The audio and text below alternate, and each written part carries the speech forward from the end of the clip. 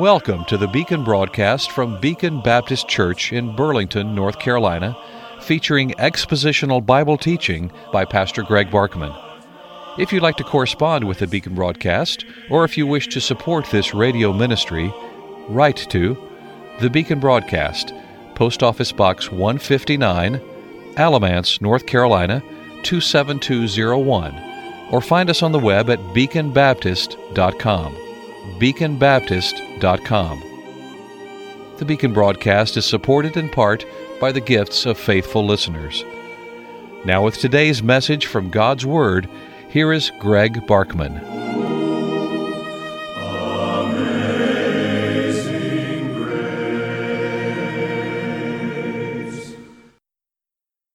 We are looking this week at Isaiah chapter 9 and verse 6, and if time permits, verse 7.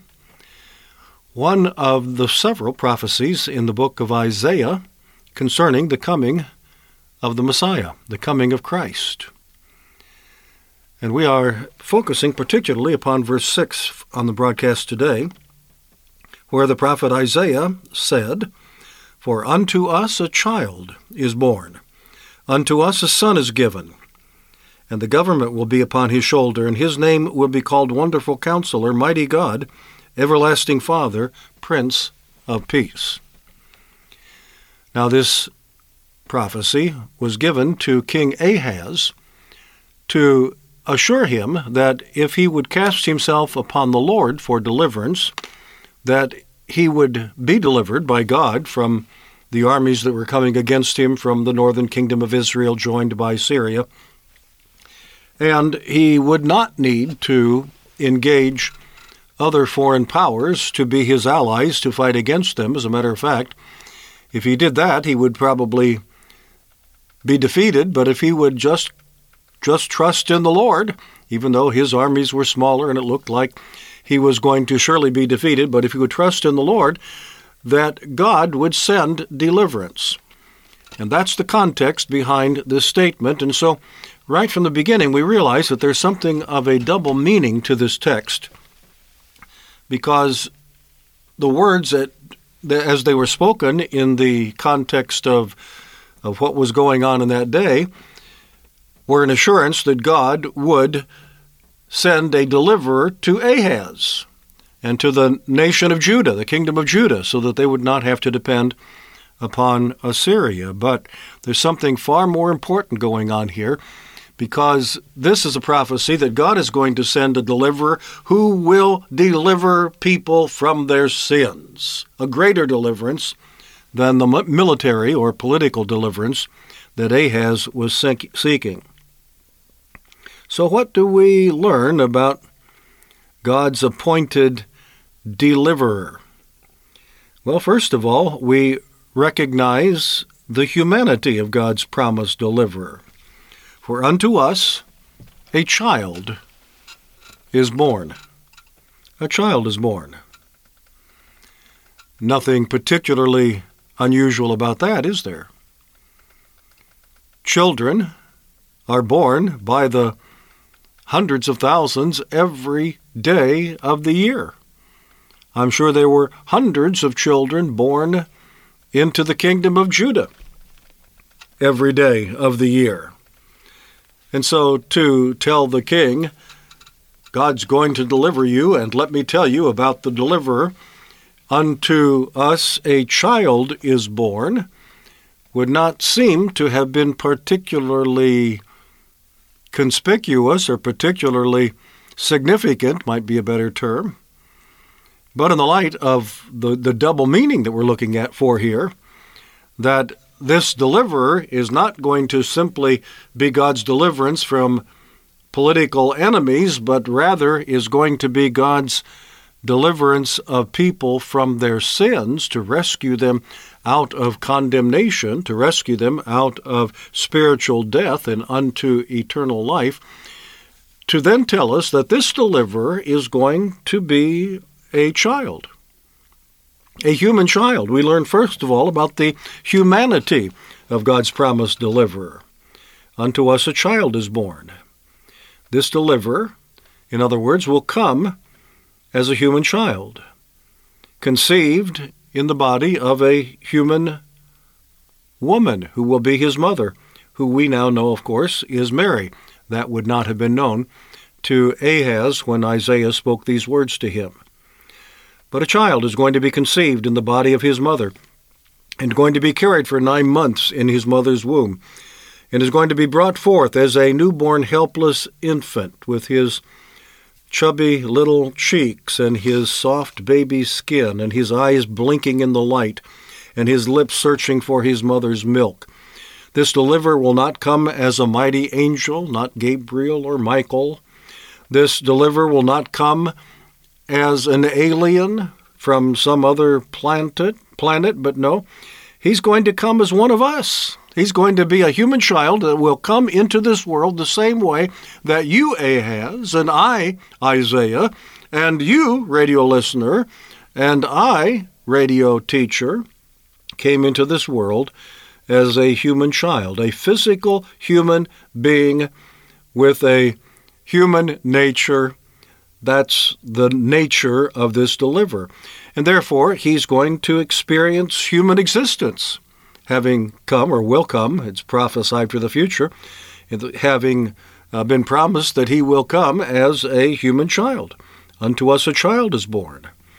And so that means he's going to go through the stages of human development: physical development, emotional development, intellectual development. That means he's going to be bound by certain limitations of human existence.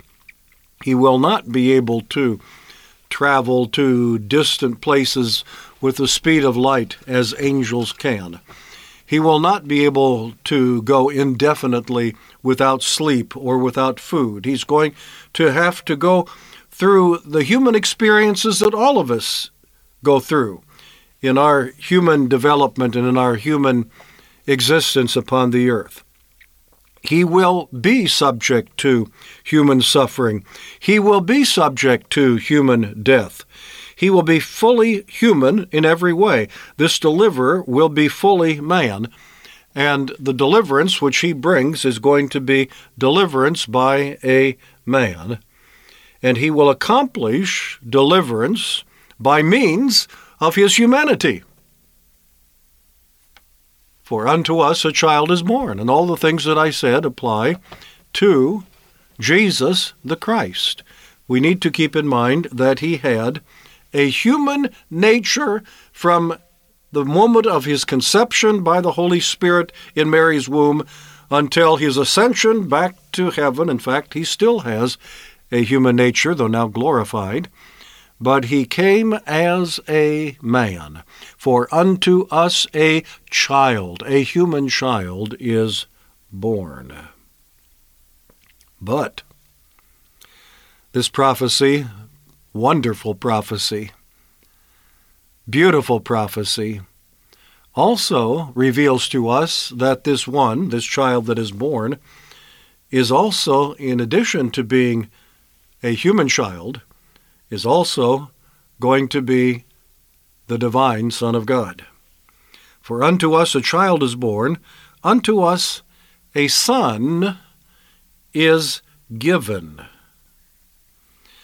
In my Bible, the word son is capitalized appropriately. Unto us a son is given. The child is born. For in his humanity he had no prior existence to the time when his human nature was conceived in the womb of his Virgin Mary.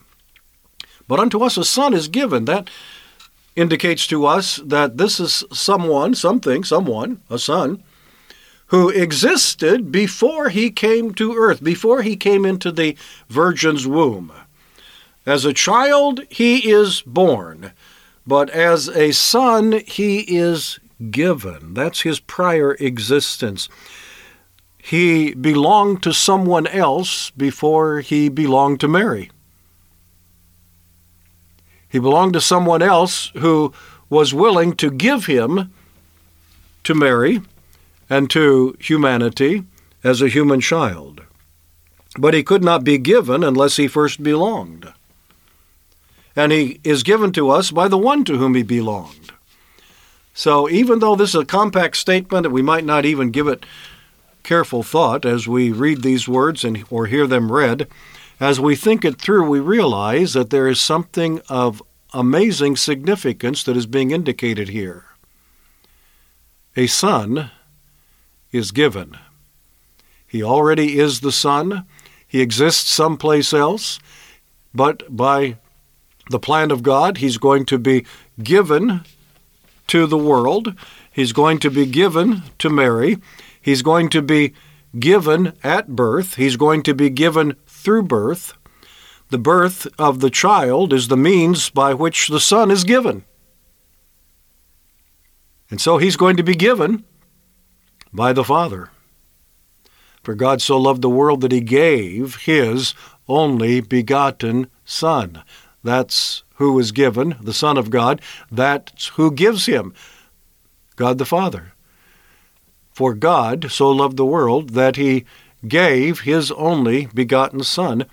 And so this tells us that this deliverer is not only a human being, a human child, fully human, but not only human. His humanity was complete.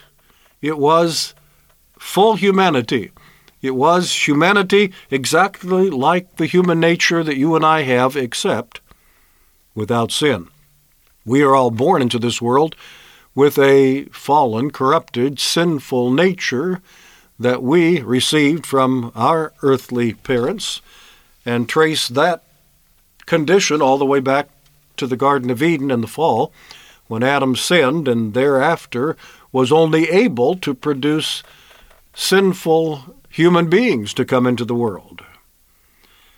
But with that exception, this child that is born was not born with a human father, as you know, and the Holy Spirit implanted him into the womb of the Virgin Mary, but he was born not with an Adamic nature, for he was not a son of Adam. But he was born with a full human nature. He was born with the same, I think basically is the right word, the same human nature that Adam had in the garden before he sinned. Created fully human. Who would question that Adam was a human being, fully and completely a human being? That's what he was, a human man. And then God created a partner for him, and she became a human woman by the creation of God. And so there was Adam and Eve in the garden, fully and completely human, not anything but human. They were human beings, but of course they fell, and thereafter their children became human beings corrupted by sin. This human being comes into the world uncorrupted by sin, but he has a full human nature, but he also has a divine nature. He was the Son before he became the child. He is the Son who is given through birth to the world. He is God's Son. He is Emmanuel, looking back to a previous prophecy in the book of Isaiah. Emmanuel, which means God with us. He has two natures. He has a human nature, which is fully and completely human, but he also has a divine nature, which is fully and completely divine. He is one person with two natures. Yes, unto us a child is born, unto us a son is given. Until tomorrow, Greg Barkman saying good day. May God give you his eternal peace.